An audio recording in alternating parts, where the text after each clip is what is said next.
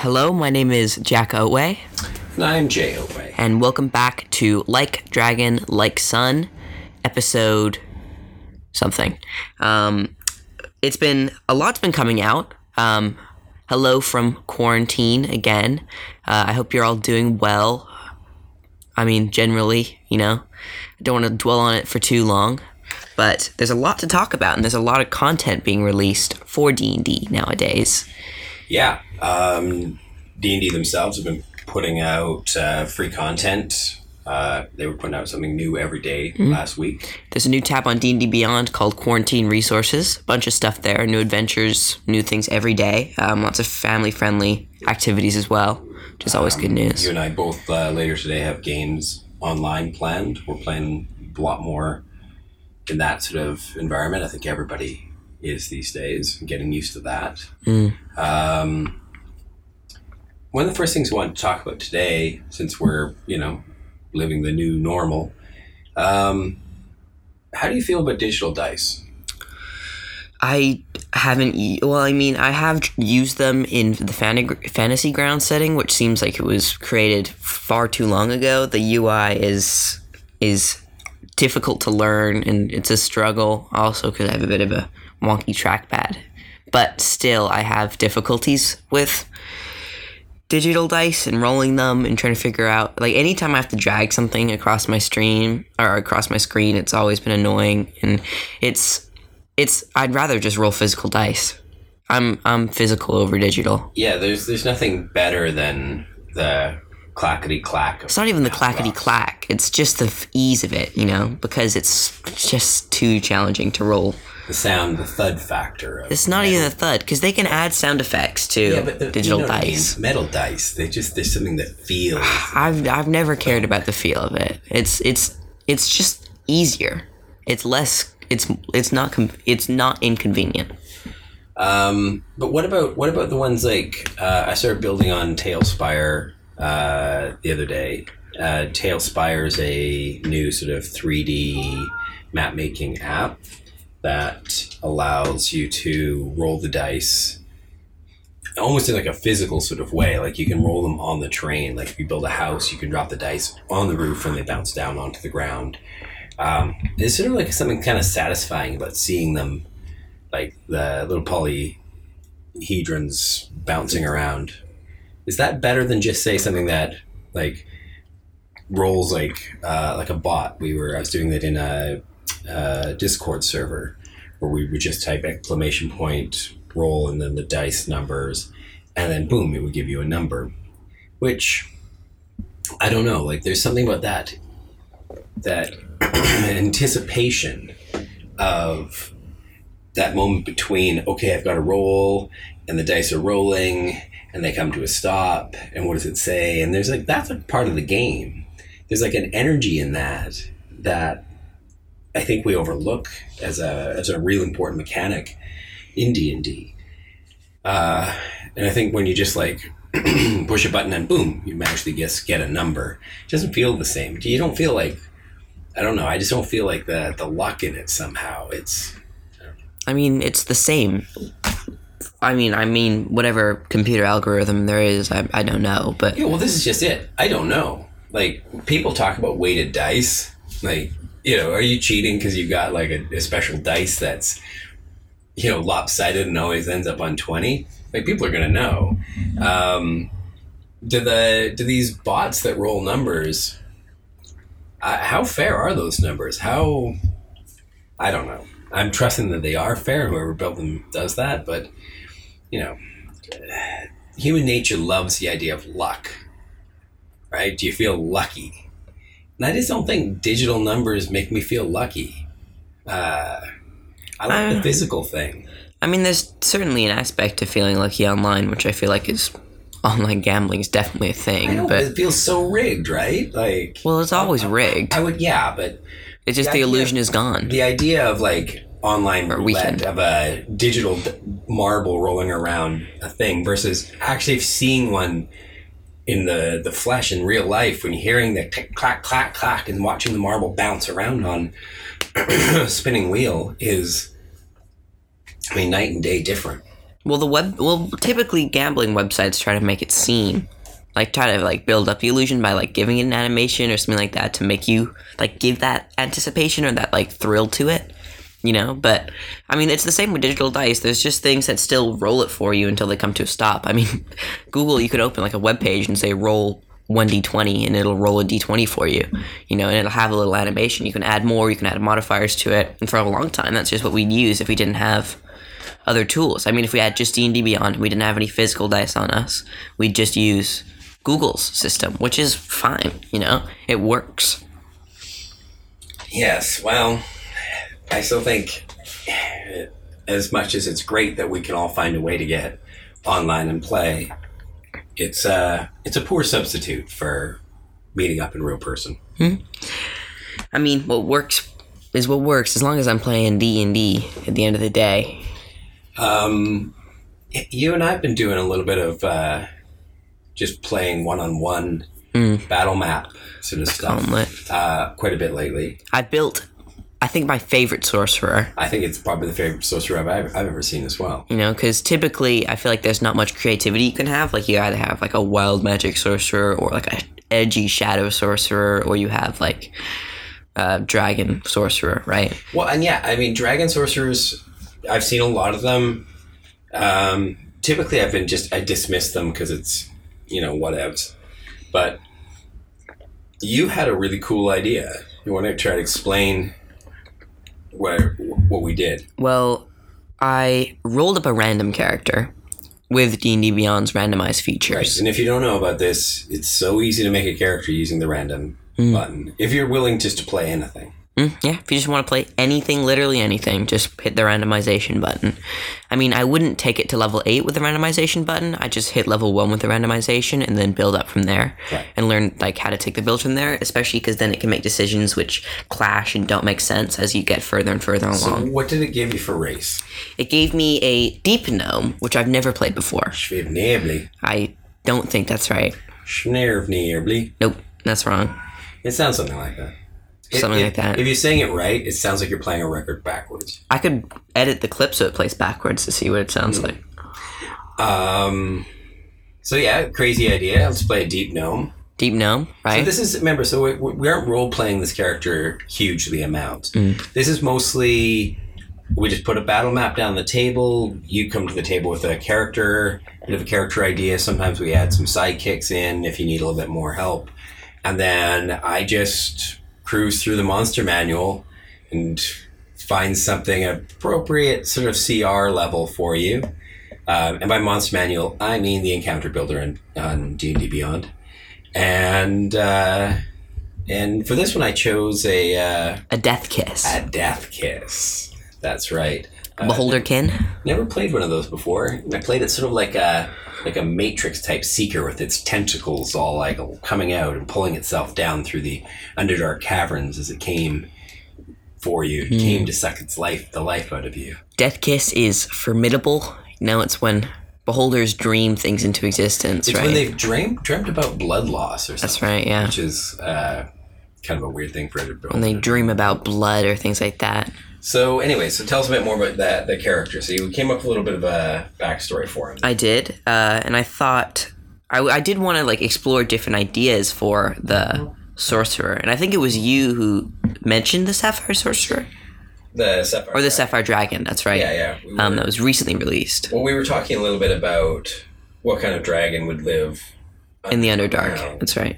And I'm not sure why the Sapphire Dragon came up in that conversation. Well, I think we were just like looking through like the terrain of different dragons, you know, whether it be coastal, desert, whatever, and we came across one that said Underdark, and it was the Sapphire Dragon, which was recently released as a fundraising thing. At the same time that their Sapphire Dice came out and a few things like that, and I hadn't given it much a look. I knew there was gem dragons from previous editions. And it was psionic based, right? Which is kind of exciting, right? There's, psionic stuff's back in the news with D&D, and we're talking about that. We'll do another episode on that at another point. But yeah, so essentially it's, every dragon's got their specific damage type that they use, right? And this one's thunder damage. Thunder damage, that's right. Very sort of sonic. Yeah, and I think sound based. I think a lot of us, when we think thunder damage, might think too literally that it's just like a big boom. But I don't think it should be. I think we should start thinking of sonic damage, even as like resonant vibrating frequencies, like the way like an opera singer vibrates at a very high pitch, the right frequency can shatter a piece of glass, that I'd imagine like a sapphire dragon's breath weapon being this sort of sonic vibration, not psionic, but sonic vibration. They can reverberate,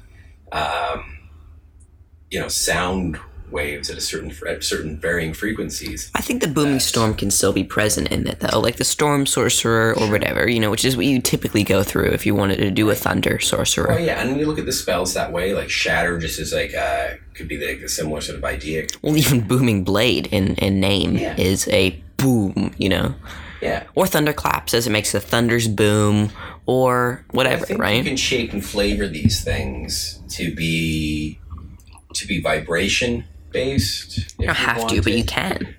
They could be different frequencies. They could be inaudible frequencies. They could be super high pitch things that knock out your equilibrium. They could be, so I think there's a lot of ways you could do this. It isn't just like, the amp turned up to 11. It doesn't just have to be. It doesn't just hurt your ears, yeah. But it could be something a little bit more shaped, a little bit more. There are a lot of thunder spells. There's not, also what I've seen, there's not a lot of poison spells, and there's not a lot of thunder spells. Sure. So basically you've chosen the Sapphire Dragon as your Draconic Bloodline. I thought that would be crazy. Like, it's not actually an option, but I chose the Blue Dragon, and I changed the damage type from lightning to thunder. Sure. Just in principle. And then started to look for thunder spells, which, like you said, there aren't as many of. Like, if you're really gonna if you want to make the easiest Draconic Bloodline sorcerer, go red, go gold, red go dragon, fire. Yeah, just go fire with it. Man. Take the elemental affinity for fire, ignore resistance. Adept, and just you double down on it. You can do lots of things with fire. Fire is so much everywhere. It is like the lowest hanging fruit. That's cool. Yeah, I guess, but that's just it. Everybody does fire. Don't do fire. If you want to do fire, you can do fire. Don't do fire. No, this is where we clash. If you're doing fire out there, I promise you right now, you're boring. No. Don't be boring. That's discouraging.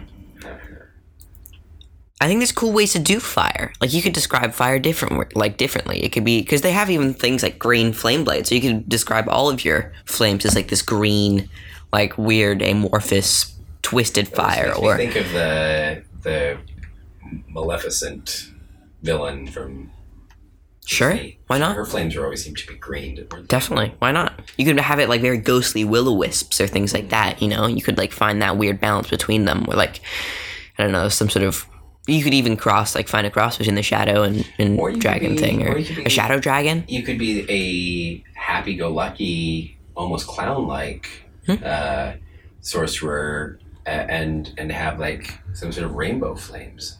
Sure, why not? Why not? Or be like a part of your trick, you like throw up a little fire or ring of fire in the air and you just jump through it or something like that, In fact, Sapphire Dragons. Sapphire dragons are cool. They've got, very thematic. Lots of stuff to build off of. Word of warning, you do have to unlock the Sapphire Dragon pack. Well, $1.99. You don't really need to. Yeah, the stats are out there. It's all free anyways. It's just if you want to support the fundraiser. Everything's already available. You don't need to buy anything, really. All right. We just did it because we want to support D&D Beyond. We're awesome, supporters. All right. Be a supporter. So yeah, it's a fun dragon with thunder damage, but it's also got some psionics built into it. That was another concept of the spells, because sometimes you can get trapped into like thinking, why did I take these other spells? Like, why would I take Mirror Image? Why would I take these other things? Right. Sorcerers should be focused classes. Wizards can be Swiss Army knives. They can have all sorts of different options for different ideas. But I think the best sorcerers are very thematic. They're very tight. Well, you don't have They're many very- spells to choose from at all, anyways. I always think of sorcerers like mutants from the X-Men. Like they've each one of them has got a theme, a thing that they do, and they do it really well. And they can do it in a variety of different ways. And that's what the meta magic's always fun for, like mixing it up and making it look very different from what wizards and warlocks and clerics and others do. I mean, it's what gives them their flair. It's like the only thing that makes their spells different. Sure. Like, warlocks have 2 slots, but they always cast to the highest level. Plus, they've got invocations, which modify them. Plus, they've got crazy stuff along They're with a little that. less Swiss Army knife because they don't have as many slots to play with, so they got to kind of... Well, their Swiss Army knife comes from, like, their role as the charisma-based thing, and that can be complemented with invocations, and there's just so much so much roleplay potential and so much customization with warlocks, which I think is really their appeal. Yeah. Don't make a hexblade this boring. If you want to make a hexblade that's cool, that's not boring. Right. If you love playing hexblades, that's not boring to you. Just my dad, the dragon he is. You're not a sapphire dragon, that's for sure. No, I am as in my older age now. Like I've come like a full circle. Like I've gone from the, coming back to 5th edition after a long break and being an old like 1st edition sort of guy, going, what the hell? Dwarves are wizards? When did that happen? That's wrong. And what are these dragonborn things? That's a terrible idea. Tieflings, I don't even want to look at this. Of course, to embracing all of that, to now getting to a point where I find that not doing something weird I is... see. Well, or I just see the same tropes, and I know it's genre based. So the idea is you want to play these obvious tropes again and again, but come on, folks. Like, if you've played one Hexblade, don't play another Hexblade. If you've got a friend who always plays Tiefling Hexblades, like campaign after campaign, what's wrong with him? Don't be mean. He's doing what he enjoys to do out of D&D. I mean, if that's what he loves to build, then I'm not going to stop him. I just wonder if he's like where he's going to reach out, and it's just what he likes to play. And we're just not those people. We love to see crazy ideas, and that's why I love my Sapphire Dragon Sorcerer, because it doesn't work rules as written. And there's so much, like, there's only 5 subclasses, like, for the Sorcerer, which is one of the lowest subclass counts. Overall, like wizards have like easily over 10. Like same with clerics, they have an abundance of subclasses, but like classes like the ranger, sorcerer, which are lacking, and people feel like there's like not enough customization or not enough to make them stand out or feel special, is because one, other classes can cover what they have, or they're just used to be multi-classed into for a specific thing. Like, we're doing an Underdark thing, I guess I'll drop 1 level in Ranger to get Underdark. Like, terrain stuff, right? Or, I'm like, I really need to do this with my spells to, like, optimize my build. I'll take 3 levels in Sorcerer to get the meta magic, right? And that's the only reason they'll really take it. Or they'll only take a subclass that complements their thing. Or they'll just take Wild Magic, right? Because it's the most neutral, down the middle thing, But I feel like there's just not enough for sorcerers to feel special anymore, because the only customization you have really is your subclass, and you only got 5 choices, and then of course there's your spells, but there's so many other classes with that same choice or better, larger spell lists, or have more choice in spells to really branch out thematically, or get free spells prepared for them, which let them be customized ahead of time, or step outside of their class to get that feel. Well, there is none of that for sorcerers. They don't get special spells for their spell list because of their subclass. Yeah, I just think somehow, just in the design, and this is like no fault of like, I'm not pointing fingers at the, good people at D&D. I'm sure Jeremy Crawford and friends, thought this through as best they could, but the way that sorcerers set up, in order to make these really great sort of mutants, people who've been born with a particular bloodline or soul, and that's actually right there is already a sort of a bit of a trick with most subclasses. For most of the other classes, have a very clear sort of a nomenclature to it. You're the path of something, or you're the order of something, or you're the circle of something, whereas the the sorcerers, the idea of whether they're a soul or a bloodline is kind of muddled a little bit. I don't think it's. I mean, Anyways. it's just.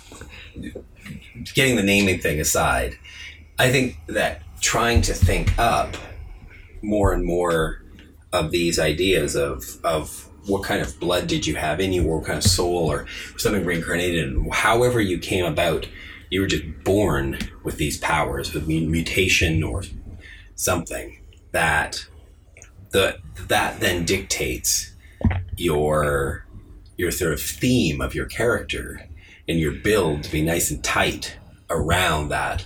What would that particular bloodline give you? And I think that's why I've seen this now with the Draconic Bloodline a few times, and it's kind of cool if you can find the right group of spells to sort of build around it, and that you can stay as a player really focused on building your spells thematically together. So you were saying like the psionic stuff, like you were decided to pick up things like Catapult, which was pretty cool because the Sapphire Dragon has a telekinesis ability. I also took telekinesis as a spell. And yeah, so the ability to sort of do similar things that the Sapphire Dragon did. Trying to get inspired by the reason behind my magic, especially because the Sapphire Dragon does have quite an extensive write-up, and especially since it has just sort of the perfect combination, because literally in its write-up it talks about how it can like make sort of symbiotic relationships with deep gnome societies. It actually talks about how deep gnomes and Sapphire Dragons, which it's just the perfect combination, right? Yeah. It just like felt like it was meant to be. And I've never seen anyone play a deep gnome sorcerer that isn't rules as written. I mean, it was the simplest change. I didn't have to write a whole new subclass. I just needed to switch one damage type, which is really all that the... Yeah, and you're not breaking the game by switching Thunder for Lightning. If anything... Nah, lightning for Thunder, yeah. Yeah, you've nerfed yourself in some ways. Because there's fewer Thunder spells. Fewer Thunder spells to pick up than there are Lightning spells. So yeah, but that, again, that only concentrates you a little bit more on picking the ones that are very thematic. And yeah, it was a really fun build. We typically use our little battle maps to sort of play test character ideas, and then we move on. But I think we're going to run another one. I want to continue playing him, because this is the first time I built a character, and I feel like this is actually a cool character concept. And it was a random one. Because it was just randomly generated, and it just came together, which is kind of crazy. So anybody out there who's like fretting over what to build for this campaign, just hit the random button. Just like, I was actually looking at on Twitter, there's some polls that have been going around, what's the best class to play. And one of my favorite sort of responses to that was the class that nobody else at the table is playing. I think that's the truth. Like, what do you want to play? I'll play whatever we need to have on the team. What don't we have right now? I mean, there's communication. You don't want to all be 5 rogues or whatever, Well, unless you do. Unless that's the idea, That's the idea. That's the campaign, And there's enough subclasses you could do 5 still very different characters if you wanted. Mm-hmm. That would actually be really strange. Like, and I know, like, maybe it's just, again, too obvious, but my mind jumps to running that as like a heist. Yeah. I mean, there's just plenty of ideas. You get like 4 characters playing monks, and then do like Journey of the West, or like a campaign idea like that. Just have an Asian spin on it, or do whatever you need to like have that make sense in your journey. And there's just so much like variety. Like, you could all play different classes, right? Which is what most players do, Yeah, and that's great. We try to find balance. It's not necessarily even metagaming. It's just what people want to play, and we let that sort of play out. And people balance each other, Because if you don't have a certain role, you're gonna feel it. Like if you're all fighters, you're gonna realize you don't have a healer. I've got a game that we're playing that, again, nobody coordinated their character builds, so it's a little bit clumpy. We have nobody who's really good at investigation checks. Our intelligence across the board is meh. So that it is a slight problem when it comes to. I mean, we don't have anybody with a real solid bonus to put on the dice. So when it comes to investigation, it's like pick any of us. Where any of us are as good as anybody else. I know a magic item to fix that. At negative numbers, we try to like have them avoid having to do the rolls if we can. But the rest of us who've just got straight rolls, it's like, all right, here we go. Who feels lucky tonight? I mean, as a DM, what I would do to balance that out is eventually, if you went on some sort of quest, the reward would be the headband of intellect, which I know boosts someone intelligence, and I'd give that, let the players decide what to do with that, you know, and let someone bump up their intelligence as a reward. You know, if I feel like that gap is missing and it's really hurting the gameplay, or it's making like struggles and trying to find out who's going to fit that role, I just have like at the like their reward would be something that makes up for that, you know the headband of intellect. There's one of the characters in it that actually has already got a sort of cursed headband stuck on her forehead at the moment. Not a headband of intellect. No, it's a controlling one in this sort of realm that we're the shadow realm or mirror realm that we're in right now. But it would be cool if at the end of that, if like we did succeed somehow, that that turned into that sort of treasure. I mean, it's up to the DM at the end of the day. I'm just saying, like, you should message him for me. I know. Let him listen to this podcast. So yeah, that's those are sort of our late night fight night things. We've been trying a lot of them. I mean, we've got a lot of resources. The dragon can do is the teleport. That's right. I picked up the Misty Step spell and the Thunder Step spell. Worked out so well, because anytime the Death Kiss did manage to get its little tentacles on you, and if you don't know what Death Kiss, they're like a beholder with all these like 10 long tentacles that come out with little mouths at the end of them. Instead of eyes. And they've got a little like electricity that sort of zips and zaps around them, and they sort of suck energy out of you if they get their tentacles stuck on you.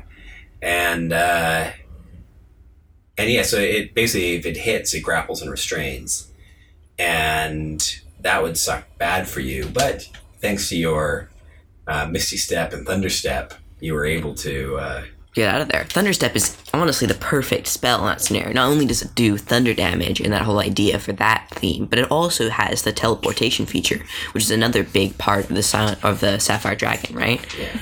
And for terrain too, I homebrewed up some fun mushroom fungus things that allowed us to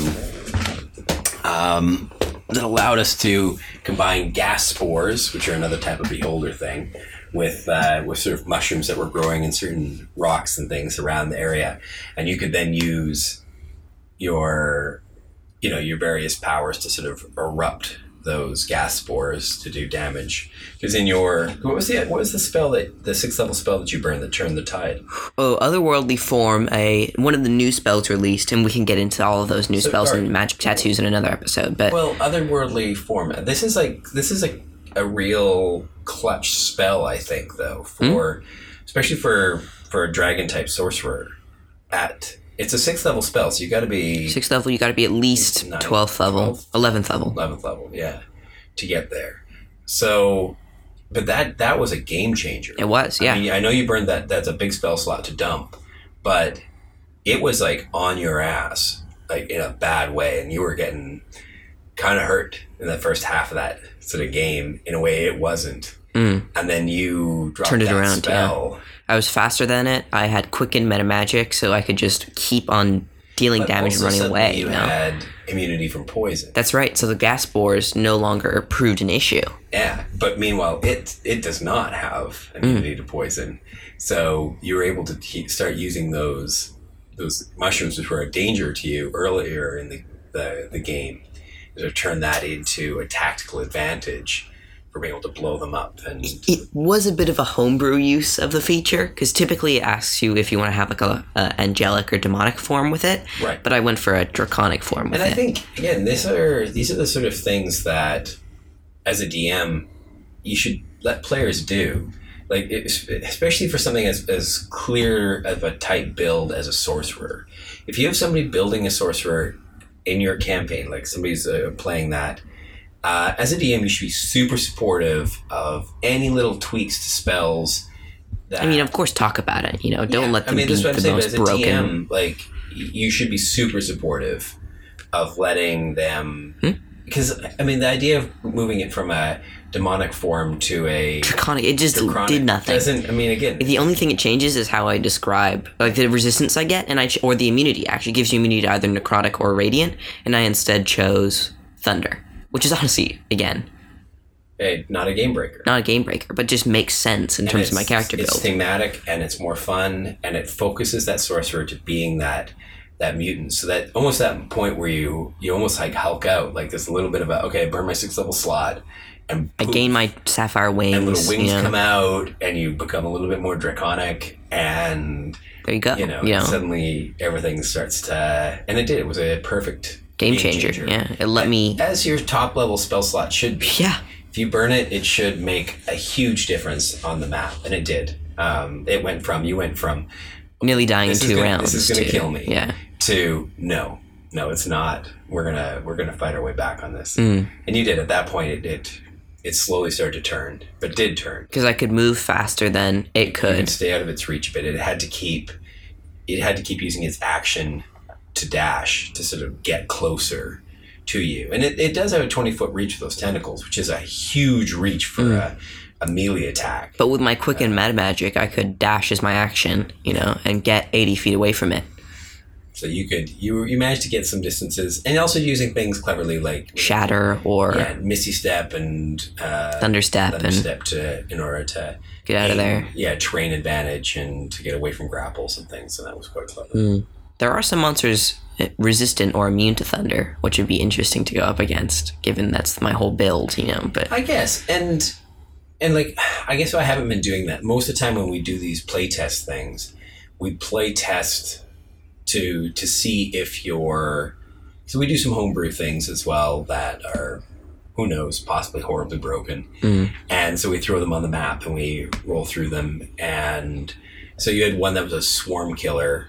So obviously I needed to throw swarms at you to sort of see how good or bad or overpowered or underpowered that whole swarm killing feature was. And so we had tried a variety of different things, and I even homebrewed up a swarm of pixies just to sort of buff up a swarm a little bit, make it a little bit more, like a magical swarm that had like swarm of pixie dust that it could like hit you with and things. And yeah, that was fun. But again, we proved in that one that like you were like very quickly like, yeah, I need to cut the damage on that by half. And whenever we homebrew, we typically always overcook, right? So you gotta let it simmer a little bit, test it out, see what's bubbling up, and then make little changes to it. And this is, I think, a great thing to be doing in the time of quarantines and whatnot. You don't have to run a big campaign all the time. Just pull out your battle map, play it like a board game that you're going to play for the next couple of hours. Throw a character on it, throw a monster on it. If, as a DM, you want to add a little bit more variety and stuff, look at the sidekick rules. There are so many cool sidekick supplements out there as well, by the way. The more I read into the sidekicks that people have cooked up, the more I love them, the more I want them in the game. And I think it's fun, the idea of, as a DM, I'll do all the RP for your sidekick, but you get to decide as a player where they go and who they attack and things like that. But then we can still have some banter possibly between you and the sidekick and things like that throughout I think that's the other thing I want to do more of. We've been kind of sticking to tactics and stuff on the map. And try some more RP? Well, playing it as if we are playing with 5 people at the table, where you want to try and keep combat moving quickly and efficiently, where we definitely have time, if we want, when we're doing one-on-one, to sort of bend the 6-second rule a little bit and let both the hero and the villain have more of an exchange, or the hero and the sidekick, to talk things through a little bit. And I think as a DM, this then puts a little bit more pressure on me, because I can't just randomly pick a CR, appropriate monster and throw it on the map. I got to think a little bit about its motivation. I got to be like, okay, why is it here? What's it doing? What does it want? And come up with hopefully sort of morally challenging thing for your character to decide. Well, sometimes you just want to hack and slash. Come on. I know, but I like. Okay, I have to hack and slash, but I feel bad about it. I like that. I don't want to feel bad in my D&D games all the time. Why can't we just have fun? Why do I have to think about all these moral questions? That was the thing with the swarm killer guy. Didn't you feel the end of that? Nope, he's a robot. I made him a warforged, so he didn't care about ethics. He was just told to exterminate, so he exterminated. Yeah, and you, as much as I tried to make you feel bad for going into the forest and killing all these lovely nature creatures, you were like, nope, don't care, burning it down, we're building a mini mall here. That's right. The king wants a mini mall, we're clearing out the riffraff. I never said I was lawful good. And I think that is fun with this idea sometimes, that the idea that, good is a perspective.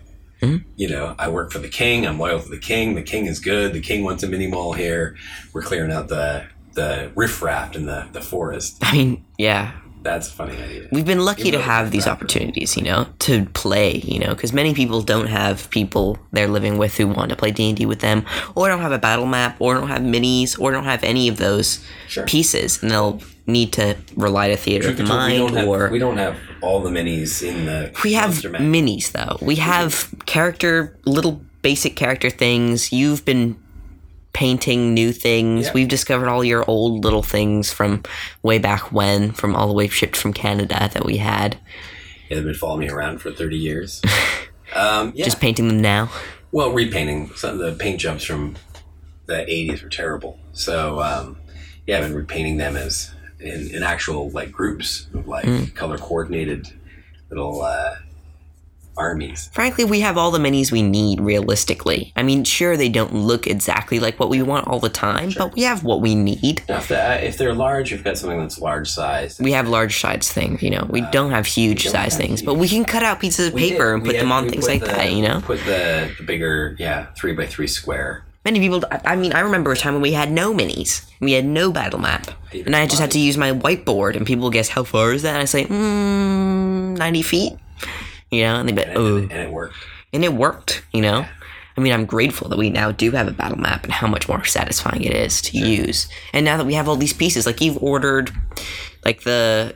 what's it called? A Fantasy Battlegrounds? What's it called? So, no, it's called Dungeon Craft. Dungeon Craft, right? Yes, and if you've not seen Dungeon Craft is an awesome little, it's a small box full of sheets of beautifully laminated terrain drawings, and you cut them out with scissors, and you've got rocks, and you've got trees, and you've got forests and caves, and you've got lavas, and you've got river streams, and they're reversible, so you flip them back and forth. There's different things each side. There's a few sheets of just, and we use this sometimes as well for if you need monsters, or you need horses, you need carts. We had a good one with you and a friend. To have a slightly different battle map where you guys had to get the cart from one side to the other, so protect the payload sort of style, and I just kept throwing more and more things at you, and you guys fought your way through that. And again, having to just remembering that moving the cart was the objective, not necessarily having to kill everything. That was fun. That was a good one. It was fun. And that was all thanks to the Dungeon Craft box of things. I really like that box for just adding color to your map. I mean, we can always draw, like we did the Underdark, we just drew cave stuff on our dry erase battle map. Everybody should get dry erase battle map. They're awesome. And I actually even think the Dungeon Craft stuff's good just for being able to throw on a few rocks, a few this, that. It really brings a lot of life and fun in a very easy way. I mean, I'm not necessary. But it's also I love the actual plays, watching them on Twitch or YouTube, where people have got the just fantastic Dwarven Forge. I mean, Critical Role goes above and beyond. How Matt does it, I don't know. Watching Into the Mist, start watching it, and the sets they've got on that are fantastic as well. Whole small villages and towns built, it's crazy awesome when you see these giant 3D maps. But look, that's a big commitment, and trying to store all those parts and pieces and everything is a big, big job. Beautiful thing about, I think, what I like about the Dungeon Craft stuff is it's all flat pack. It's all like, I've got thousands of options that, fit in a, I guess it's like 8 by 12 box or something. It's like the size of a piece of paper, and a centimeter or two thick, and that's it. And, everything you need in there. Mind you, they've got some new ones coming out. I just saw a Kickstarter. I guess it's probably funded already, but it's still going. I like these guys so much. They've got one right now. It's more castle pieces as well as cursed lands. So if you're building, as I am, a gothic horror setting, or like playing in that space, and I really love playing in that Ravenloft type space, they've got a box coming out. So I'm backing the heck out of that one. Quite excited to get that. And I think they've also got some more battle maps with that. So we can add a couple more different colored terrain maps to our collection as we sort of build it out. And I think that's all you need. Like, it doesn't have to be, you don't have to have like tons of terrain. But a few little extra accents to it really make a huge difference for how much fun the map becomes. I mean, just our experiences playing with one another, and how easy it has been. You just have a little bit of blue tack and stick some pieces on, Yeah, we just use a little tiny dot of blue tack just to keep it from sliding around. I mean, it's been very, very helpful. We don't have the biggest table, but it allows us to it really sort of, in some ways, brings it to life, gives character to the map and lets me sort of visualize what's going on, Like, just like the little, like, pieces you can add to it, like little stones here and there, that just adds small terrain bits that you wouldn't have thought of before, that, like, makes the combat a little more interesting, or pillars that you can put up, or a little, like, pentagram, whatever, spaces as well. I've got a really, like, deep and old love affair with tavern settings. I think, again, as much as I am a grumpy old man complaining about tropes that are overdone, and for a while I was also like, don't start in a tavern, because everybody always starts D&D in a tavern. I think if you're going to start a tavern, or eventually you're going to end up in some sort of inn or something in D&D eventually, just make your inns and taverns like really, really exciting and interesting and different, and put crazy weird stuff in them.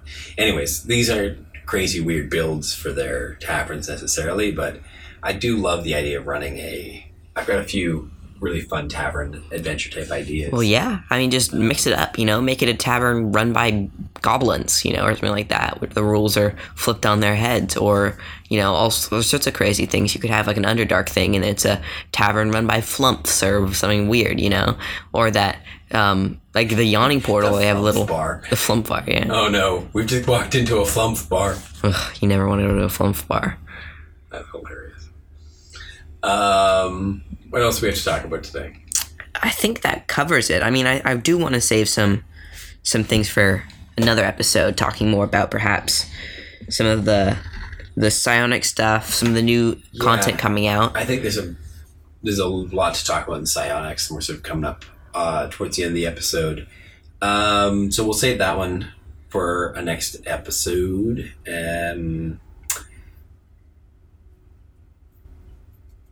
Any other messages, things we want to send out love to people out there? We want to send love out to everyone. D&D players, Hexblade players. I'm sorry, Hexblade players. You're okay. You're okay.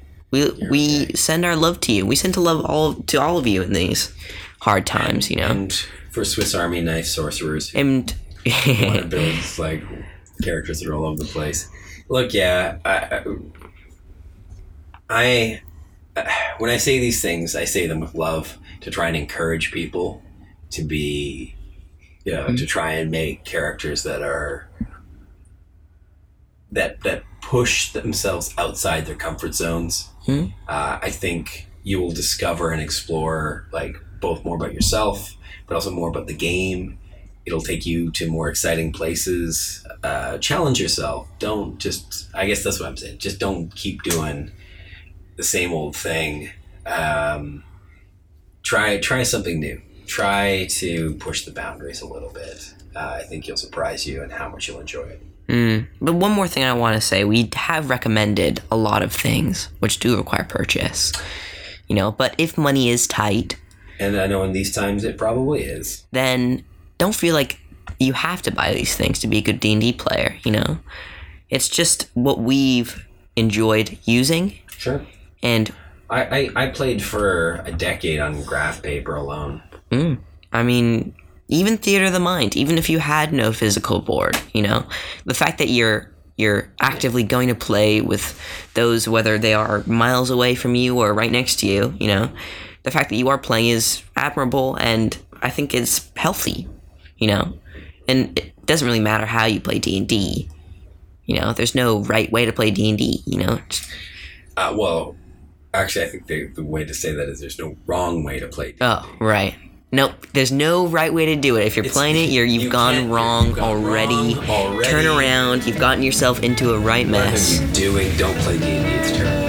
That's right. And that's the takeaway from this episode. All right, we'll see you next week. See you next week.